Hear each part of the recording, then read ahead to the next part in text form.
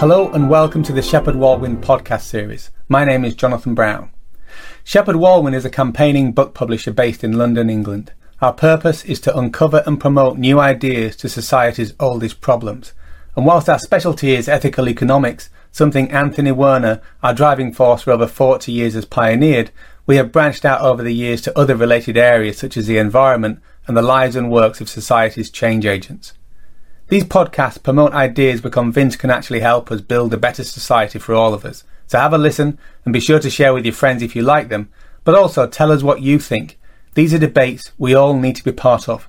Today we continue our mini-series with Eddie Bilimoria, author of the stunning 4-volume work Unfolding Consciousness.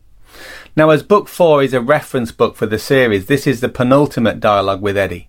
Book 3, entitled Gazing Through the Telescope, Man is a Measure of All Things, has a lot of ideas, so we felt it was best to split the conversation into two. In this part, we look at the first half of Book 3. We've done our best to make this audio friendly. However, I do encourage you to watch this on YouTube if you can, or at least check out the diagrams in the video when you've listened to it. They made a massive difference to my understanding, and our feedback from listeners and readers suggests that they could help you too. Now we jump straight into this conversation with Eddie explaining what is consciousness and why we need to focus more on relationships than on things. So let's get into the interview. Mention it to most people and they say, how do you define consciousness? Now, a definition always depends on something else that needs to be defined, and that depends on something else. Now, if someone said to me, define consciousness, I would say to them, look, you've come to see me. Where did you come from? Wherever. Say you came from New York or Cairo or Bombay. It was a journey. Can you define your journey? No. You've experienced your journey. Can you define it? The experience is the inner subjective live moment that you can bring up in your mind. You can describe your journey, but you can't define it. You can describe it because you can put the inner subjective into an outward objective conceptual framework in words. But the description is not the described. So it's a problem with the scientific communities in general is they want definitions. Experience, they're very uncomfortable with. And you know, Eddie, when I was going through the preparation for this work, I came across the machinery metaphor or a mechanism metaphor. And it struck me that what so-called scientists say about machines tells me that they have no long-term relationship with a machine. Because and here's why, right? Because I'd like to hear that. My family is in engineering and mechanics, right? I've got a history. My family has a history of engineering and mechanics, so very much hands-on in a machine. And when you listen to an expert mechanic talk about the machine or the car or the digger or anything else, they do not see it as a group of parts. They actually see it as an entity. As a mechanically living entity. And they recognize, and they talk about a machine as it has a personality. Now, it's not to say that it does have a personality, that they are actually living entities, but there's something about the relationship of the parts that goes beyond the parts itself. And if you have an old car that hasn't been taken care of, you will know this, because if you change one part, that changes every relationship, and then everything starts to fall apart, doesn't it? Because it's like now you've got this brand new part in relation to all the other old parts, and that now puts a strain on everything else because the relationships have now changed. And I'm just thinking the problem isn't, the problem is inexperience of all things. And if you actually bring it back to your experience of something, that then is a thing. And I came across I got a phrase there. It's like, I thought a noun is merely a slow moving verb. you know? And I was listening to Ian's one of Ian's talks in his The Matter with Things, and I think one of the things he said is he wanted to say there's no such thing as things, and it's all everything's in process. Everything, the journey is not a noun; it's a journeying, right? And it's what you're saying is how do you define which part of the journey do you want me to define? Because I can maybe do that. I can describe it, but actually, as soon as I've described it, you've moved on to the next part of that journey from New York to London, right? Yes. So what you've said, that in a sense, everything has a soul.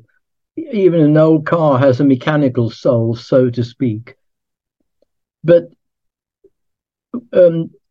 when you talk about description, once you've described, it's moved on. There's an old saying that the tree you described is never the same tree because it's moved on, it's grown. And so we like to say everything is in a state of being and becoming. Being, if you like, the noun, and becoming the verb associated with it. Yes. Well, what a great way to start our conversation, Eddie. And we're here, and just to do the official pitch, rather than jumping into this amazing work that you've produced, we're here to explore Volume 3, which is officially that, I guess, kind of the final volume of the 4-volume series, because Volume 4 is a reference for the whole thing. And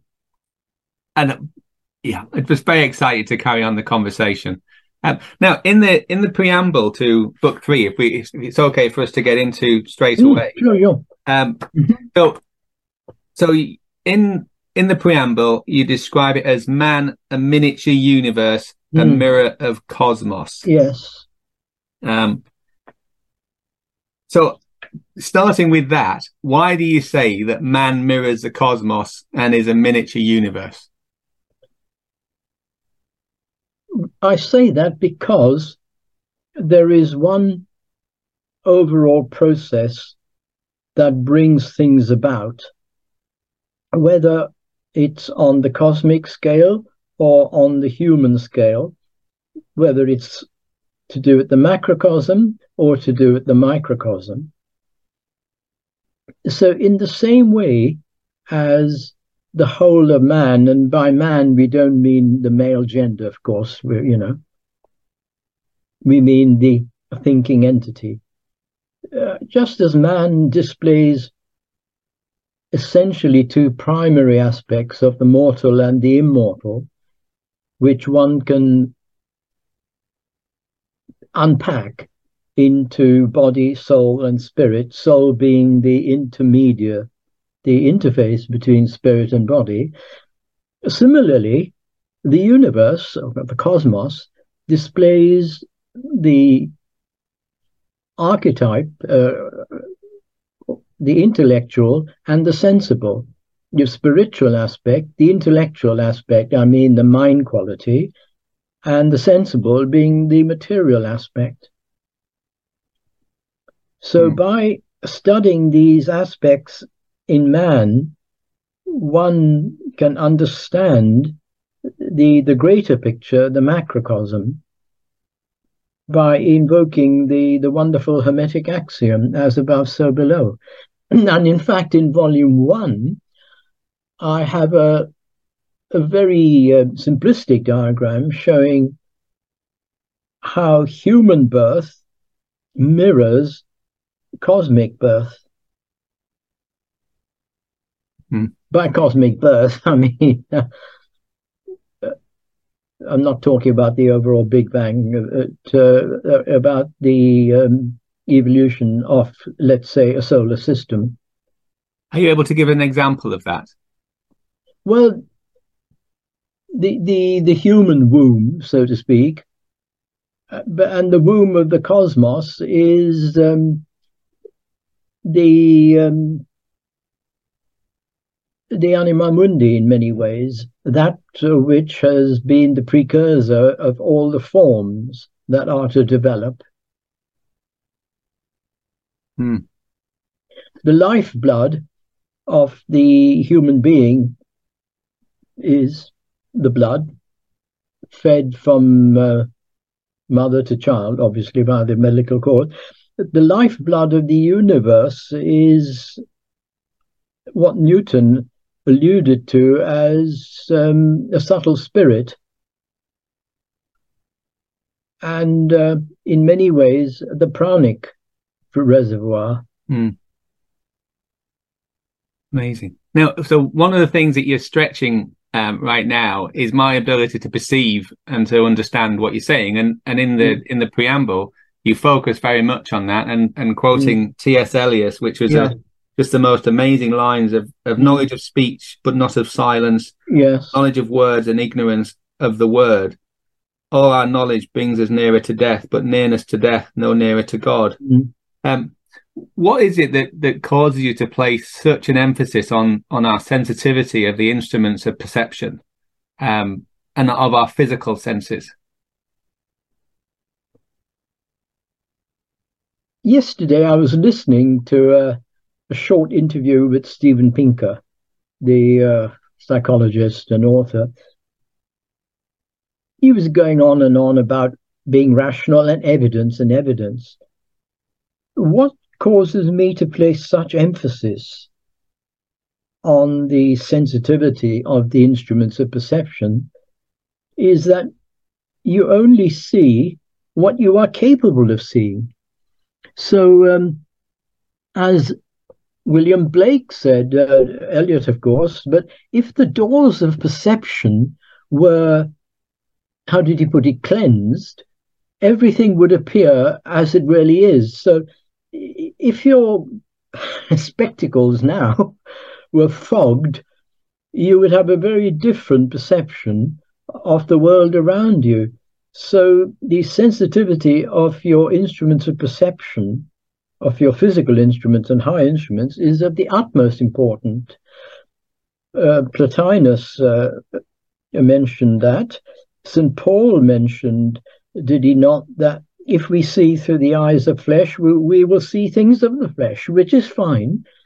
But if you want to see things of the spirit, then your eyes have got to be more refined to see things of the spirit.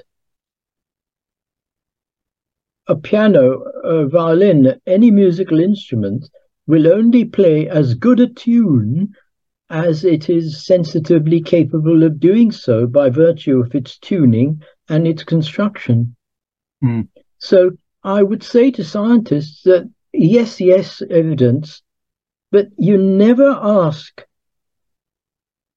who is the person capable of seeing this evidence, experiencing this evidence. If I showed any person, ordinary man, an experiment to do with colors, well, he would see colors, blue, green, pink, and all the rest of it. If I showed the same experiment to, say, Isaac Newton, he would see a whole spectrum of possibilities. He's looking at the same thing, but because his instruments of perception are far more finely tuned, he will see far more into it than a person with, opaque instruments. And this is, I know, if we remind our listeners and our viewers just that at the very start of your work, you talk about the importance of their experience, and everything in many respects comes back to that. And it's our challenge to become more and more refined in our ways of sensing. Right, which I guess is and that for me it's a wonderful encapsulation of obviously the five senses, but by sensing there's something in my own view is there's something bigger than that, and I think that's what you're getting into, isn't it? In a new way of knowing, which is KNEW way of deliberately, and a new way of looking. So what are the new ways of knowing? Well, you can break them into three ways, all of which have their relevance. The first is looking through the world of the senses, which is fine. But then all you will have is what you see in front of you, and you will be essentially ignorant about the higher purpose behind things. The second way, which is the most problematic, is learning, the way of learning. But the trouble with learning is it's a two-edged sword. There's the beautiful saying, you will experience and learn the blossoms of life, but under every flower a serpent coiled. So this is, so to speak, the way of probation, where you do learn things, but you also learn to taste not only sweet fruit, but bitter fruit.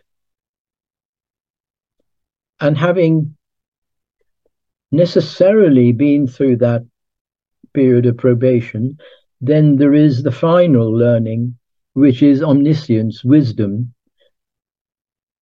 completely having put aside all ego and all personal self-indulgence, because we've learned that under every flower a serpent is coiled. So don't tarry, don't linger and get engrossed in the perfume of that flower in case the serpent gets you. Move on from there to higher vistas of learning. What a wonderful way of starting the conversation. Yes. So, with that in mind, of the importance of our focusing on our own journey to wisdom, or in chapter 1, you talk about the symbolism and the language of the mystery teachings. Why is symbolism so important to an understanding of the inner realms of existence? Yeah, it is absolutely vital, because ordinary language is wedded to a linear and intellectual mode of thought, which is, of course, very well suited to conveying precise information, and it's vital for that. You don't use symbolism to describe how you change the piston rings in your car. It's precise and literal. But objective facts and scientific theories are all very well, but they are a poor medium for conveying the subjective and multi-layered realms of experience and the deep truths that are necessarily beyond words and above left brain thinking. So that is why the scriptures that recourse to parable, to allegories, to metaphor, and above all to symbols, because a symbol unlocks meaning at different levels. And there is a saying that symbolism is the pictorial expression of an idea or a thought. Now, a symbol is not an icon. For example, a traffic light is an icon. It's not a symbol. It has a definite meaning. Red means stop. Green means go. Orange, well, there's a bit of ambiguity there. You can either stop or go forward. But an icon, as on your computer, has a fixed meaning. A symbol can be taken at varying levels. And some of the you have a number of symbols in the book. Labyrinth and the forest. And you've got the labyrinth, the forest. Some of the things that stand out: the labyrinth, the forest, and also tarot cards as well. I've got. Can I share a picture of the tarot cards? Would this be appropriate now? Yeah, sure. You sure? Okay, so if I share screen, I've singled out 3 of the tarot cards that I felt were most useful for our conversation. The first one is called the Hermit, and as you can see, it says concealing the light of wisdom. Now, what's it showing? It's showing an aged man leaning on a staff. He carries a lamp that's partly concealed within his cloak. Now, the aged man, the hermit, is the wisdom seeker. It also represents the secret organizations that explore wisdom. The staff, the yellow-green staff in his hand, is man's enduring support, his mind. And the cloak, of course, is man's bodies. And the lamp is Atma, the spiritual light, whose light in the average person is greatly dimmed by having to shine through the cloak. But one can still see the light through the cracks in the cloak. But when the man attains wisdom, the light shines fully and brightly. The third one, and I'll come to the lovers the second, the third one is called the judgment, which is liberating the spiritual nature. And here we see three figures rising from a coffin or a sepulchre. Now, the three figures represent the immortal triad of Atma, Buddhi, and Manas, the divine self, the intuitional principle, and the higher mind. And of course, the sepulchre, the coffin, is the mortal personality. And when the mortal personality, when we slough our mortal coil, we liberate these three beings, the three figures that you see. Now, the lovers is the most relevant, I feel, to most people, most of us. We see in the middle a youth flanked by two maidens, and both maidens love him. This is very important. They both love him. One maiden, one on the left, is called vice. The one on the right is called virtue. But the youth must choose which one he will love. And as I said, both of them love him. Your virtues and your vices both love you, but you have to choose. And so what this card shows us is the price of free will. The price of free will, of choice, is responsibility. The price of free will or choice is responsibility. And just developing this theme, in the next slide, we see Plato's teaching on the double nature of the mind principle, exactly what I said. The problem of good and evil. Why do I do something my conscience says I shouldn't do? That's the vice bit. But why sometimes do I act virtuously? That's the virtue bit. And here we see the tarot card represented in terms of Plato's wonderful teaching that psyche, the soul, is a generic term, and soul can rise to ally with nous, the spiritual soul, so to speak, and attain immortality. Or psyche can choose to descend and attach itself to anoia, the folly, the irrational animal soul. And we can correlate this teaching of Plato with the tarot cards. Here we are. So I'm going to stop sharing now, Jonathan, and if you want, I can talk about the labyrinth and the forest very quickly, if you like. Yes, please. I know, and in your book, there's two types of labyrinth as well. So if you can, yes, that's very important. Take us through that. The multicursal and the unicursal. But before that, let's stop sharing. So the forest is a fairly obvious one, where you're lost in the thick of the forest through the trees and the woods, and you can only find your way out by using all your intelligence and all your powers of discernment and perception, and most of all, keeping calm. So the forest is, of course, a well-known symbol for the confusion of the average state of mind, but also pointing that there is a way through the forest if we follow the clues. If you see a path, if you hear some animal sounds that you recognize and can take that as a lead.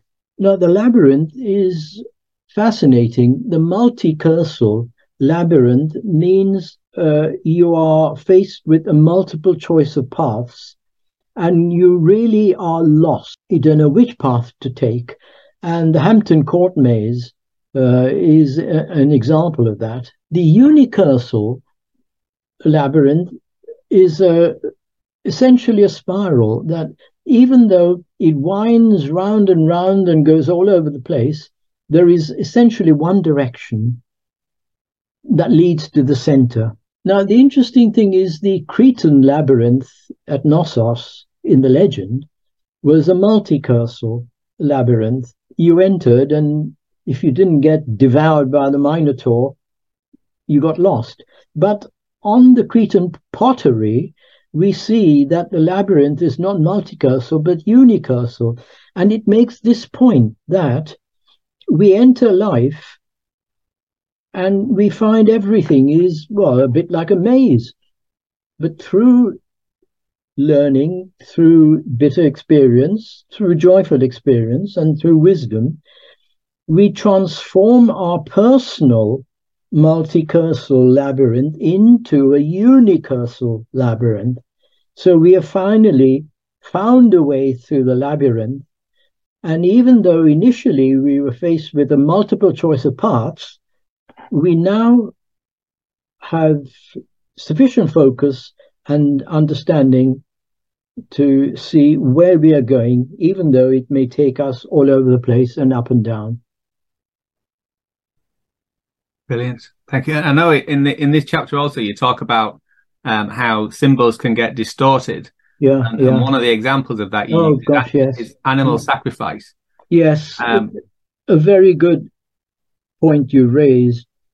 It's not only symbols, Jonathan, it's anything that starts off in its purity, gets distorted, gets polluted, and gets taken literally. And here the problem is taking things literally. Now, the animals that were typically sacrificed, were bulls and rams, and also humans by the pagans. And when the perennial wisdom degenerated in the hands, or the wisdom never degenerates, but it was degenerated by people who did not understand it. And they didn't realize that the sacrificing of the bull and the ram does not mean the sacrificing of a poor creature. It means the sacrificing of the bull nature within the person. Now, what does the bull signify? Earthiness, truculence, impulse, and bull's a lovely creature, of course, but the bull nature in a person signifies this earthiness, this quality of obstinacy, smashing things down, going all over the place. So it was the bull nature that had to be burned in the fire, not the poor actual bull. And this is where animal sacrifice took on, a ghastly aspect. I know you mentioned how it was the idea of sacrifice is an example of the deterioration of a society, not the essence of what made a society great. Whether you talk about the Mayan cultures, the Incas, and the Aztecs, and even the Hawaiians as well, right? Mm-hmm. Yeah. So we continue this theme then of symbolism and symbolic representations into chapter 2, when we look at the unity of the cosmos, nature, and man. And you make the controversial statement that astrology is a royal science, and not a pseudoscience, as I think most engineers and scientists would argue, or even they wouldn't even argue. Yeah, there's a knowing that astrology is meaningless and it's only for for foolish people to be polite about people who believe in astrology. So firstly, maybe it's helpful to say, right, pseudoscience, what is that? And then why is astrology not only not a pseudoscience, but actually a royal science? Let me say, Jonathan, that when I was working for my PhD, I did a full course on astrology.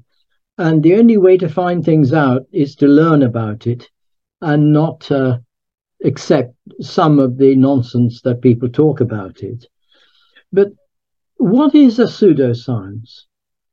A pseudoscience is something that appears to be scientific, but is not. It wears a mask of science rather than being science itself. So pseudoscience is a pretended or spurious science. Now, those who rubbish astrology are not entirely wrong if they base their opinions on newspaper astrology, on the columns of popular newspapers, without bothering to dig deeper, as genuine scientists ought to do. But what are they missing? If astrology endeavored to explain the dynamics of general relativity and obviously totally floundered, astrology would not just be a pseudoscience, it would be a rubbish science. Equally, when physical science tries to understand planetary influences and correlations through a purely materialistic lens, then it too flounders. Physical science, in fact, becomes a pseudoscience because it pretends to know what it does not know, and so it assumes a mask of science. So there is a knowledge and a knowing that can be derived by means that are not amenable to physical science. And that knowledge, central to astrology, is transcendental metaphysics, dealing with the greatest and the most abstruse problems concerning the universe and man, which is a far cry from pure materialism. So science or pseudoscience depends not just on the subject, but it depends crucially on the context of that subject. I would go so far as to say that materialism per se, when it tries to explain consciousness, materialistic science is a pseudoscience because it wears a mask of science. It does not dig deeper and try to understand what lies beyond and above materialistic science. Some of the greatest scientists and mystics and philosophers were astrologers. Isaac Newton famously, though he didn't talk about it for obvious reasons, Johannes Kepler, Carl Jung, and many others. So astrology concerns the science of soul, not the science of body.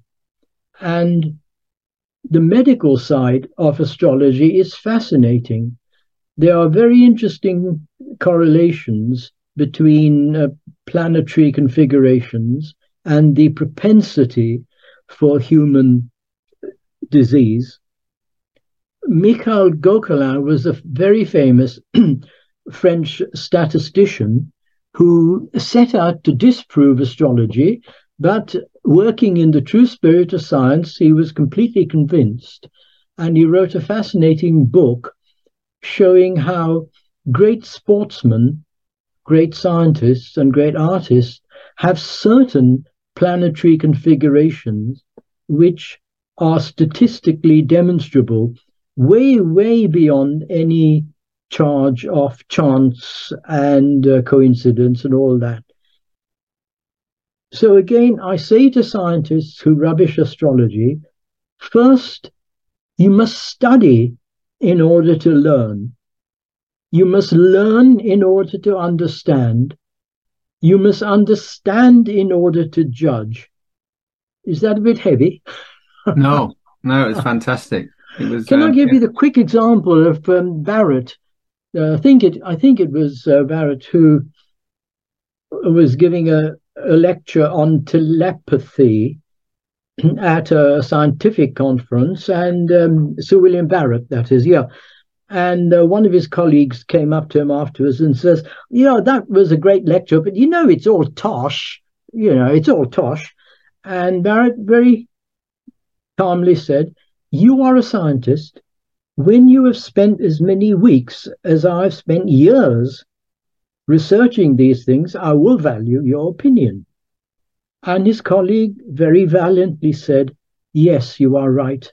I have no right to my opinion without researching it. And I No, believe he then was quite convinced about telepathy on the basis of his own research. well, no, I mean, when I studied the laws of influence, there's a guy called Robert Cialdini, who's Yeah. the most quoted social scientist in the world, I think, still. And he talks about the way in which, as rules of thumb. So, for example, the idea that if you pay more for something, it tends to be better quality. Mm.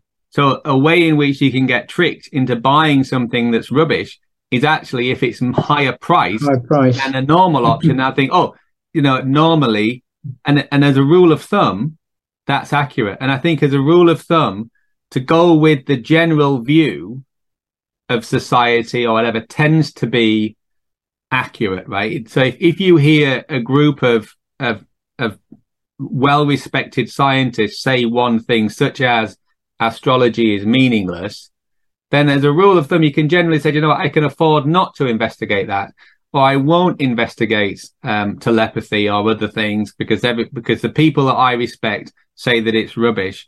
So I will take an unscientific view of their scientific explorations or their conclusions, instead of saying, as that scientist said, you're absolutely right. I don't have a right to that opinion yet. I'm going to look into it myself. Or I'll say, you know what? I just won't have an opinion. I'll just say, I don't have an opinion on that. And then, and then you get into the other, the astrological and the astronomical, and the combinations and the way in which those are linked in ancient societies. That then becomes more interesting, doesn't it? And the way in which what were the advanced civilizations of the Egyptians and the Mayans and other societies that we've admired over time, they had a much closer relationship between astrology and astronomy, didn't they? Yes, because they saw all life as an organic unity. They didn't split off mineral life from human life, from planetary life. They saw the organic unity and the underlying interconnections. Yeah. Yeah. Brilliant. So readers will get a lot more in that chapter as well. There's some fascinating stuff about what you describe as a Benbeen tablet of Isis, and which let's not get into today, just because of there's so much in the book. So we're moving through this journey of symbolism in the perennial philosophy. And so we've looked at things like the labyrinth, tarots, and the forest, and now we're moving into man and the human body as symbolism. I just wonder if you could look at and tell us just what does the symbolism of the human body tell us over and above the so-called facts and medical data about the body. Yeah, it tells us essentially about the human nature, the state and condition, rather than the human body, physical constitution and mechanisms. So medical science is absolutely supreme in telling us about the body, the mechanisms, but the human being who works through his body is not the same as just his body. So symbolism here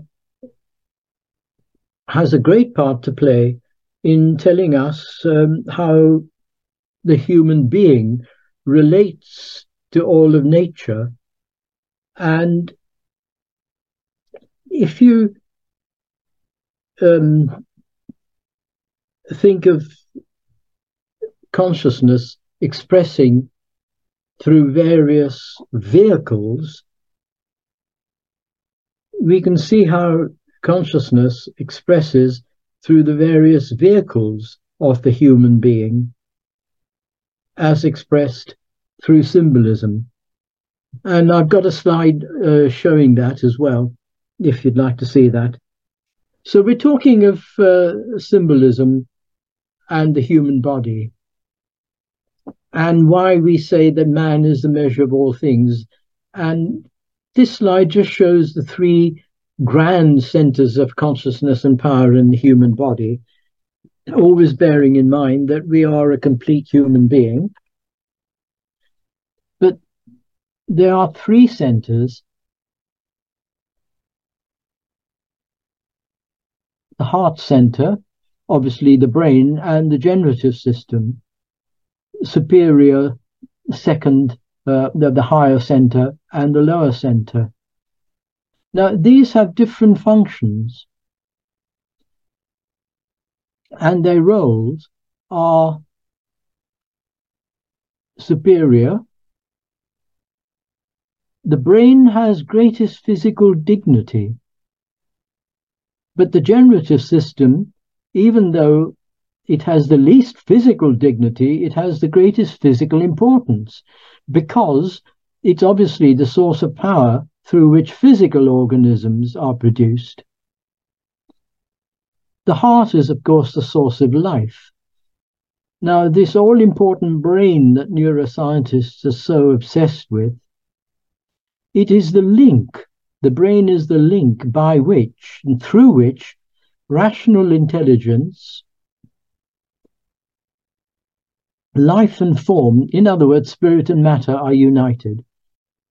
And depending on one's nature, if one is a complete materialist, the lower center, of course, is the most active, needs no explanation. For the typical highly intellectual scientist type, it's the intellectual center, of course. But with the initiate, everything is in balance.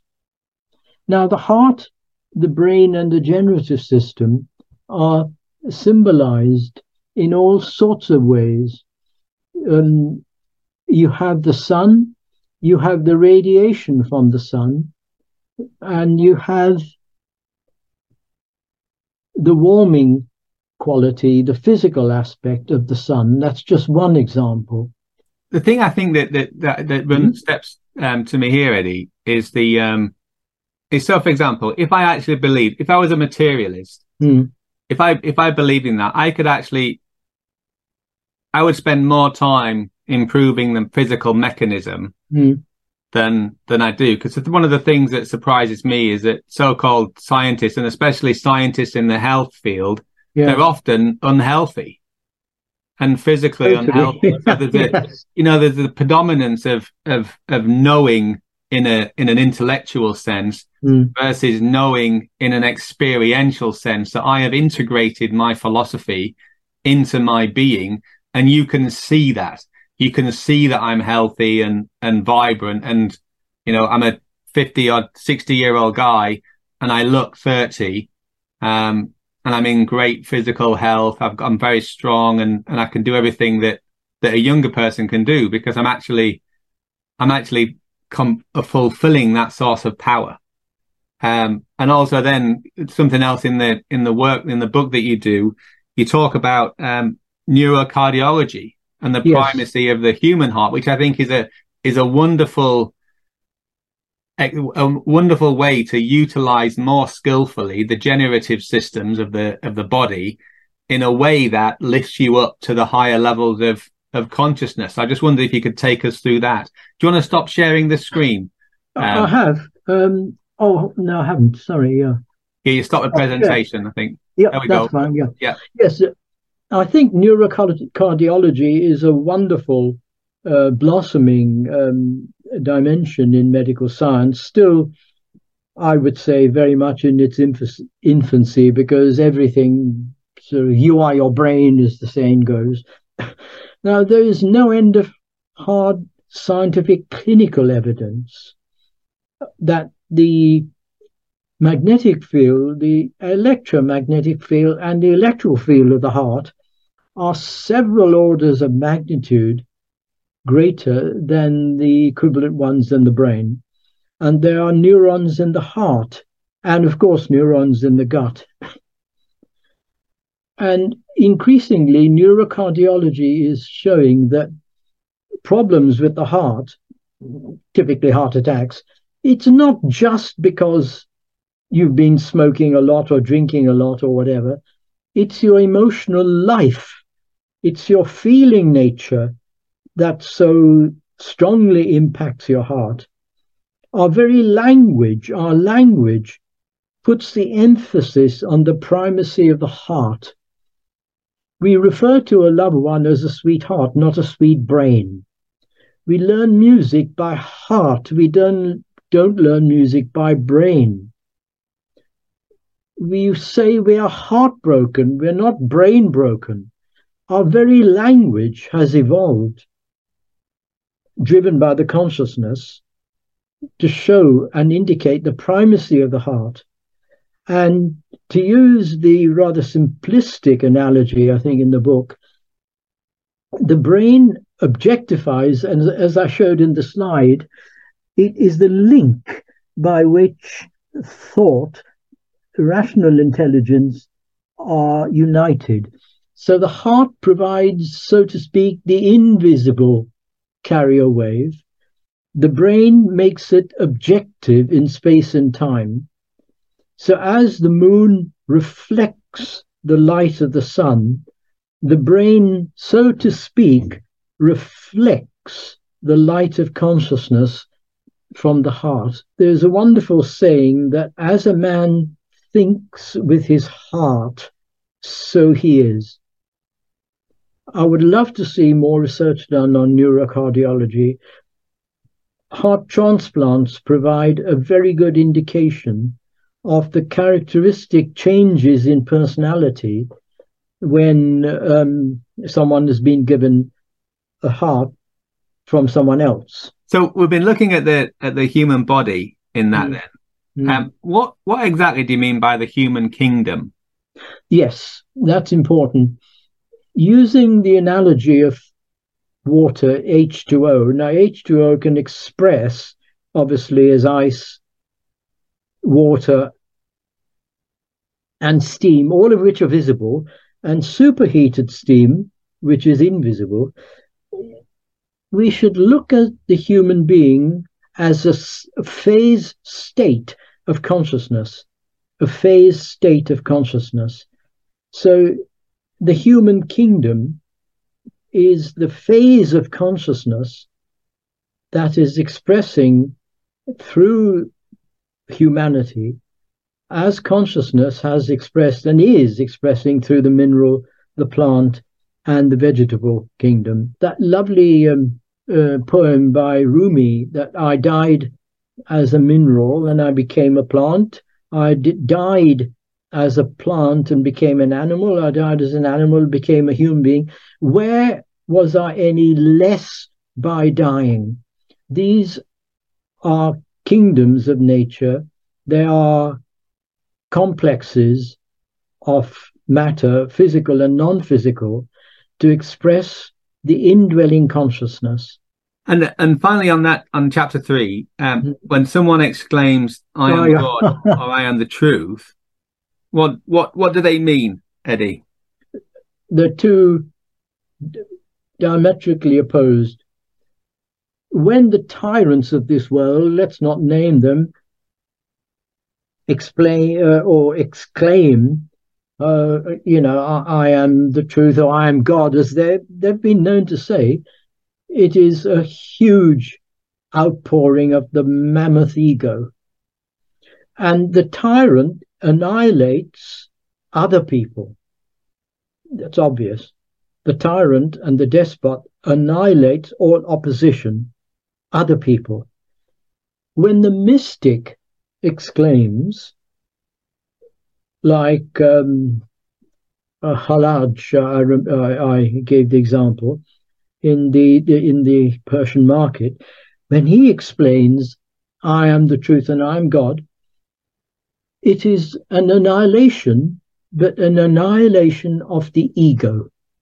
He has completely eradicated all sense of the personal self.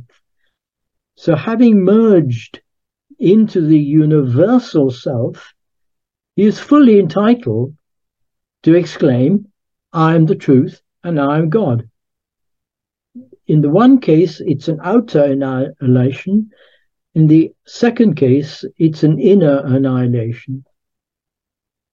Unfortunately, it's the same words, but they mean such different things coming from different people. Yes, brilliant. So we're moving through our symbolic journey in this work, and I think my feeling is we're getting into deeper and deeper expressions of the symbolic nature, and just reminding readers we're integrating the different levels of the human or of consciousness, and we're moving into now symbolic representations of the principle of man in chapter 4. Could you tell our listeners what exactly do you mean by the principles of man? Right, by the principles of man, I mean man's anatomy and physiology, not medically, but his subtle anatomy and his subtle physiology. His subtle bodies, his constitution, subtle bodies, and his expression through those subtle bodies. So the examples I've used are, of course, the lotus or the rose and the inverted tree. And in the Kabbalah or the Kabbalah, however you pronounce it, the Sephirothic tree is an absolutely central teaching of Kabbalistic philosophy. And did I see that you've got some images for us, Eddie? Yes, definitely. I think you'll like those. So share screen. So the lotus is one of the oldest and one of the most sacred symbols used in the East, and the rose used by the Rosicrucians, of course, in the West. And what's so significant about the lotus? Well, firstly, it's got its roots in the mud, symbolizing stability in the material world. It's got its flower floating on the water, symbolizing receiving sunlight, the spiritual light. But the stalk going from the roots to the flower is equally important. It provides stability of a different kind. It provides emotional stability. So the roots provide physical stability. If the stalk were weak, then the flower would just keel over and topple. So one needs to be emotionally strong so that we can then support the flower on floating on the water. In this picture, you see how the physical body of man is symbolized by the outer petals. The subtle bodies of man, the etheric double, prana, the desire nature, the mind principle, is symbolized by the inner petals. But most importantly, the seed pod of the lotus, when all the outer petals and all fall off, we grow a new flower from the existing seed pod, which really symbolizes that everything has its origin in spirit, and evolution evolution begins from above and proceeds downwards, not the reverse as taught in Darwinian theory. So if I show you now the next slide, which is the evergreen tree. And if you remember in the podcast 1, I explained how the perennial philosophy has been likened to the evergreen tree, which always produces the same fruit, but never exactly the same type of fruit. The perennialism, the word used by Albert Schweitzer. But the tree has its roots in heaven, the perennial tree, and not on earth. Again, conveying the idea that all things have their origin in spirit, and evolution proceeds downwards. So there's been a gradual materialization of forms until there is an ultimate and fixed level of debasement. And in fact, the Egyptian pyramid also symbolizes the same idea. So the apex of the pyramid is the mystic link between heaven and earth and stands for the root of the tree in this picture, while the base of the pyramid represents the spreading branches because it extends to the four cardinal points of the universe of matter, the universe of matter. So if I move on to the Kabbalah, that's the most powerful. How did the world come into being? The great Schiller, whom Beethoven immortalized, said this, that the universe is a thought of the deity. And this ideal thought form has overflowed into actuality, and the world was born thereof, has realized the plan of its creator. And it's therefore the calling of all intelligent people to rediscover the original design. And if the universe is an outpouring of the thought of deity, so is man. And therefore man is a miniature universe. Man is a thought in the mind of deity. Now let's just look at this word, our overflow. What happens when your milk overflows? When your milk overflows, it first flows onto the hob and the kitchen table, and then onto the floor. It doesn't flow upwards. In other words, there is a descent, a movement downwards from the origin to the final point of descent. And the Kabbalah shows, again, that in order to create a universe, we must first have deity in repose, then deity emanating as the boundless light. Just as we go to bed at night, we repose, we awaken, and then we act. So in our case, it's repose, sleep, awakening, and action, repose emanating in the boundless light. In the Kabbalah, the macrocosm is stratified, so to speak, into the unmanifest world and the manifest worlds, the world, formless world of spirit, and then all the manifest worlds, which start with the archetype, the creative, the substantial, and the material, physical. Man is a miniature universe, so we are made in exactly the same way. Atma, the spiritual soul, corresponding to the world of divine names. Manas, the human soul, corresponding to the archangels and the world of creations. The terrestrial, corresponding, of course, to the physical material. And the tree of life knits all this together, showing the correspondences between the various organs and functions of the human body and the human being. These spheres are called sephiroth, in other words, globes or spheres of influence pertaining to the context and the plane on which they are. So Malkuth is the last sephiroth pertaining to the human kingdom, and obviously therefore must correspond to the 2 feet. Wow. I think we'll stop sharing there. Fantastic. And I won't rub. Sorry, go on. The thing that stands out for me there, using that diagram, Eddie, is the hermetic axiom and as above, so below. Yeah. And I know, I mean, you place a great deal of emphasis on the axiom and the related issues of analogy and correspondence. First of all, so why do you think that is? And then, given what you perceive to be the importance of it, what attention do you see establishment science giving or not giving to the hermetic axiom?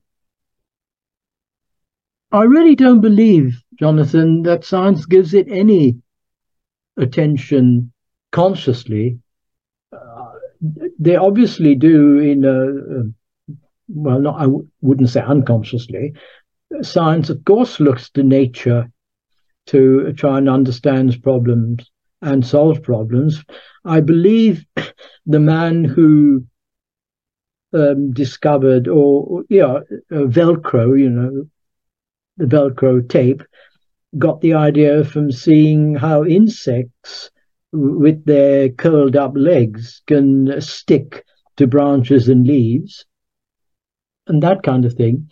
But I don't think science looks to the heavens, so to speak, in order to understand problems on Earth, because looking to the heavens requires a certain degree of reverence. And that's a quality that I'm afraid is rather sadly lacking in science and scientists.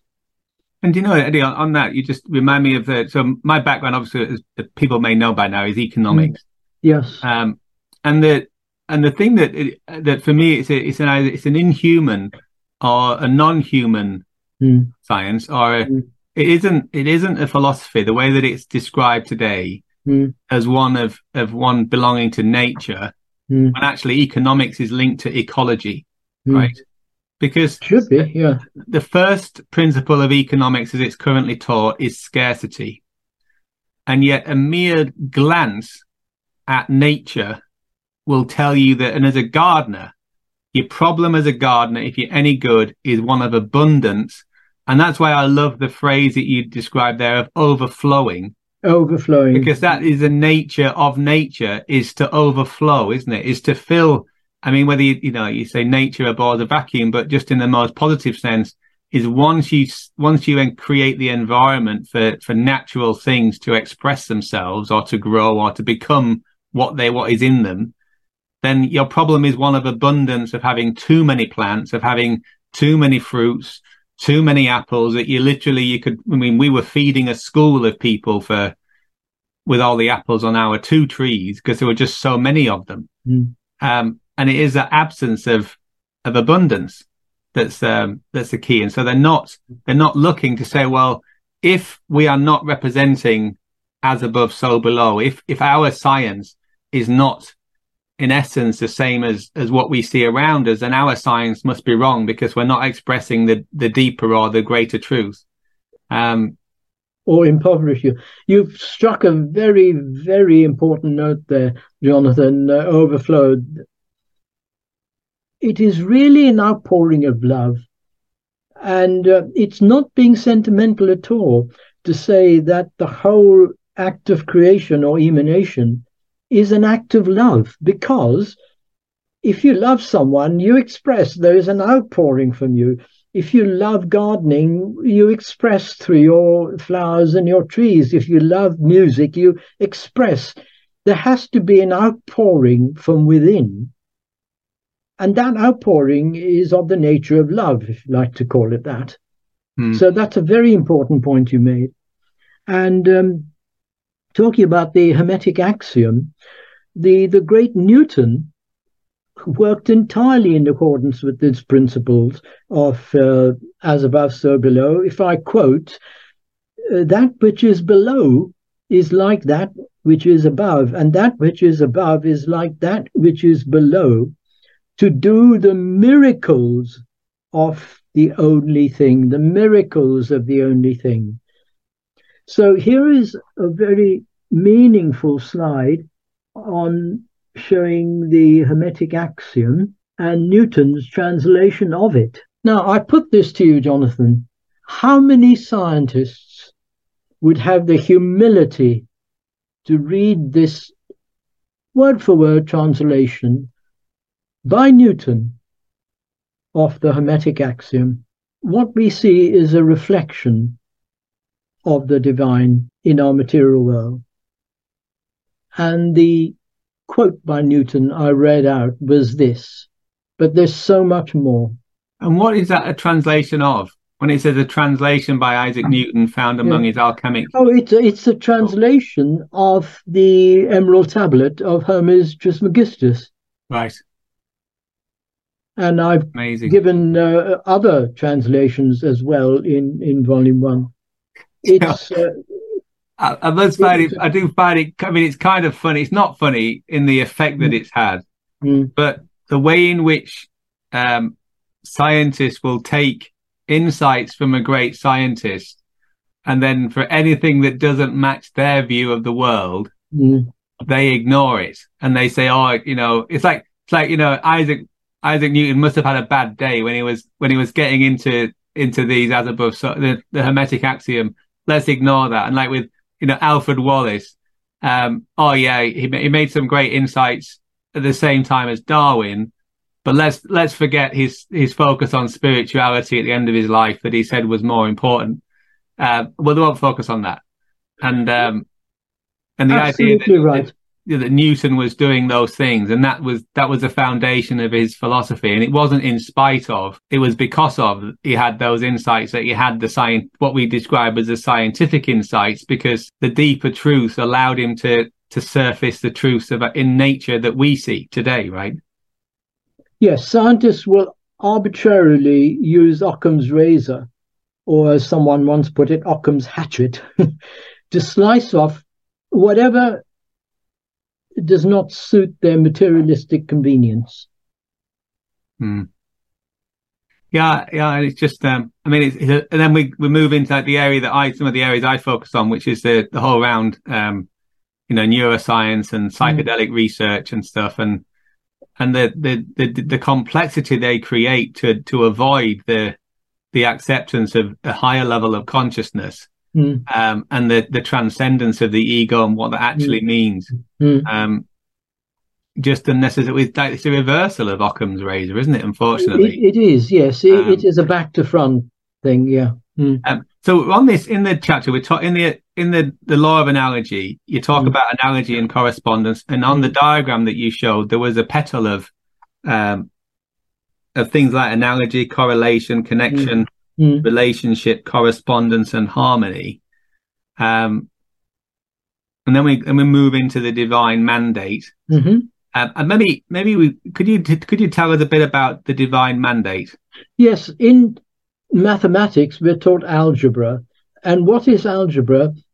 It is a statement of universals, or a statement of the general, that applies in a particular field of context. So the simplest algebraic formula is distance equals speed times time. So any speed multiplied by any time will give you the distance wherever you are, on Earth or on the moon or on Mars. So the divine mandate is, in the sense, a statement of universals as the emanating source of the vast scheme of evolution, which is represented by the series. So just as you can unpack an algebraic formula and produce a whole load of numbers coming out of it as the series, but if you don't know the formula, you won't know the series. So in the same sense, the divine mandate is a statement of universals, which is why the perennial philosophy, in one sense, has been referred to as an algebraic exposition of truth, because it's a statement of universals. Wow. And so it's actually, so what you've just describing there is when someone talks about that, it's actually the elevation, because I was actually imagining that the world comes down to the level of mathematics, but actually the world is being expressed at a higher level through mathematics. Is that right? Because we're talking about universals. Yeah. Amazing. Universals with a relative, because it is within its field of application. Yeah. Or generalities, I should say. Yeah. I just wonder if we move now to chapter 6, and it's that you describe cosmogenesis, the unfolding of consciousness, and you have cosmic planes with a capital K, to terrestrial planes, and you make a distinction between cosmic spelt with a K and cosmic spelt with a C. Yes, the distinction is a subtle and important one. Cosmic with a C refers really to our own solar system and our own solar scheme. Cosmic with a K refers to all solar systems and all galaxies. Now, if that sounds highly boastful, again, one invokes the Hermetic axiom to show that our solar scheme is not unique and separate from everything else. It's an unfolding of the whole scheme of the universe. And cosmic with a K is the closest one gets to the scientific idea of the multiverse, which is one of the latest theories in science about our universe. And what we're going in, just to keep our listeners with us, is we're now moving, so we've been moving through symbols and the language of the mystery teachings. We're moving into the Hermetic axiom, as above, so below, which is a reference to why symbols can be so useful for us if we hold them lightly. And now you've got into cosmogenesis, which is the unfolding of consciousness from a higher plane to a lower plane. And so the unfolding of cosmos, yeah. Yes. Right. And so could you just go into just what you mean by cosmogenesis? Because I know some listeners, and I certainly wasn't, may not be entirely clear on what that is, and cosmogenesis and cosmic planes. Well, cosmogenesis is the origin and birth of cosmos. Cosmogony is the study of the origin and genesis of cosmos. It's splitting hairs a bit. Cosmic planes, I mean, different levels of the cosmos in exactly the same way as the human being has different levels of consciousness. He has the physical, the astral, the mental, and the spiritual. Likewise, if you just recall the Kabbalah diagram I showed you, there were the unmanifest and there were the manifest planes. So cosmic planes refers to centers of force and consciousness at different levels. And those different universes have their own constants, as science is slowly coming to realize. So the multiverse idea has really developed from recent ideas in cosmology and particle physics, and led to the remarkable realization that our universe, rather than being unique, could be one of many universes, which is exactly what the ancient philosophies always said. So together as a totality, all these universes contain everything that exists, the entirety of space, time, matter, energy, and the laws and constants that govern them. And Stephen Hawking with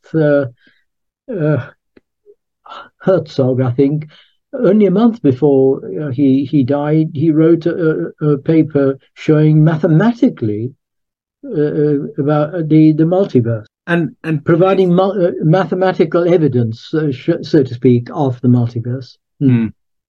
Yes, it is the most remarkable thing that, as someone raised in a Western society, where anything outside of our society can't have been intelligent because we're the pinnacle of it. And if you do say something intelligent from another culture, then it was because you got lucky. And you found, and so the idea that the ancient texts from literally thousands of years ago are now being proven, in inverted commas, by modern science, the cutting edge science.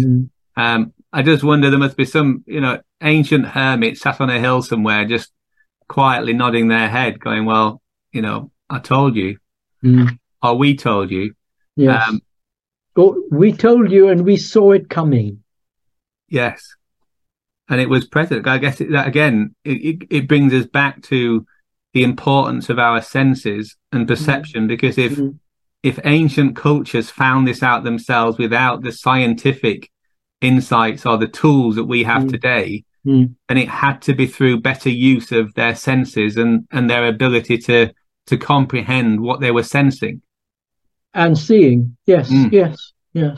Yes. Are you sensing in the way of using all the senses? So yes, the seeing and also and the whole experience of it. I know it's something that's becoming more mainstream now is the akasha and astral light and the Right. akashic field. Mm. Um, in simple terms, Eddie, what is akasha and what's astral light? Right. In simple terms, words like akasha, words like primordial root matter are being used in a variety of ways. Newton used the Latin word prima materia. And I've got a quick slide to show you on that.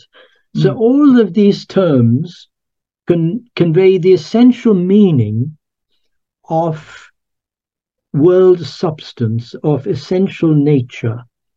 And the finest definition of akasha comes from one of the greatest modern scientists, Irving Laszlo. And if I just read his definition of akasha, which is as good as any, he says, akasha, the Sanskrit word meaning ether, all pervasive space, radiation or brilliance.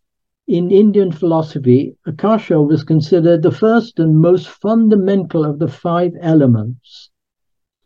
It is the womb from which everything we perceive with our senses has emerged, and into which everything will ultimately redescend. So the Akashic record is also called the Akashic Chronicle, is the enduring record of all that happens and has ever happened in the whole of the universe. So the astral light is the lowest, the dregs of the Akashic field, like the lining, the coarsest lining of your coat. And if I quickly show you Newton's own diagram of prima materia, just to make the point that these great scientists really knew what they were talking about. Right, can you see that, Jonathan? Yeah. Right, you can see this? Yeah. If you look, I've underlined it in red. This is Newton's representation of primordial substance. Have a good look at the astrological symbols here. Here's Saturn, prima materia, the original substance. So what is he showing in that diagram then? What he's showing in that diagram is how everything that has emanated, he refers to the rays, if you can see it, the rays from the central star, 4 lines above. I'm trying to get my mouse to point to it.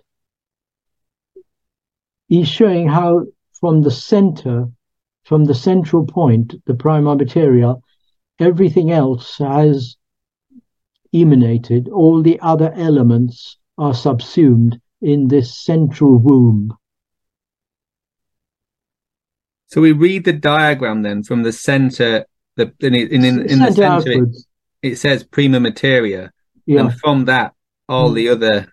Yeah. And there's 7. Are they elements that? Well, I would say 7 worlds. 7 worlds, right? Yeah, yeah. Wow. So if I quickly, cheekily go to a previous slide, we were talking again of the human body in symbolism, and the veena is a beautiful Indian instrument which is built according to the structure of the human spine, as you can see in the diagram to the left. And was the intention to create the human body, or in a symbol of the human body, or is it? It's a celebration of the human being, and also to show that the human being is in the nature of a divine musical instrument, because as a musical instrument has the apex and the foundation, and the strings are between the apex and the foundation, so the human being is strung like a musical instrument between Atma and the physical body. So I'll come out of this. So Eddie, I think what might be a good idea is if we just pause this conversation here. We were hoping to do it in one go, and I think we've just there's so much in volume 3. So I hope the listeners are really getting the value of this. And what we'll do is we'll pause now, and then let's restart again, and we'll take then to the end of the book, because we're coming up to halfway on my questions, and then we can just have it in a digestible format for the listeners. So for the time being, thanks very much, Eddie, and we'll see you very, very soon. Thank you for listening to the Shepherd Walwyn podcast. To explore these ideas further, be sure to visit our website www.shepherdwalwyn.com and join our mailing list for news and special offers. Check out our authors and buy the books to learn more, and you can also find us on social media. Links are also on the website. And if you like the podcast, please head over to iTunes or Spotify to give us a review. It's surprisingly helpful in getting the ideas out there. So until next time, keep reading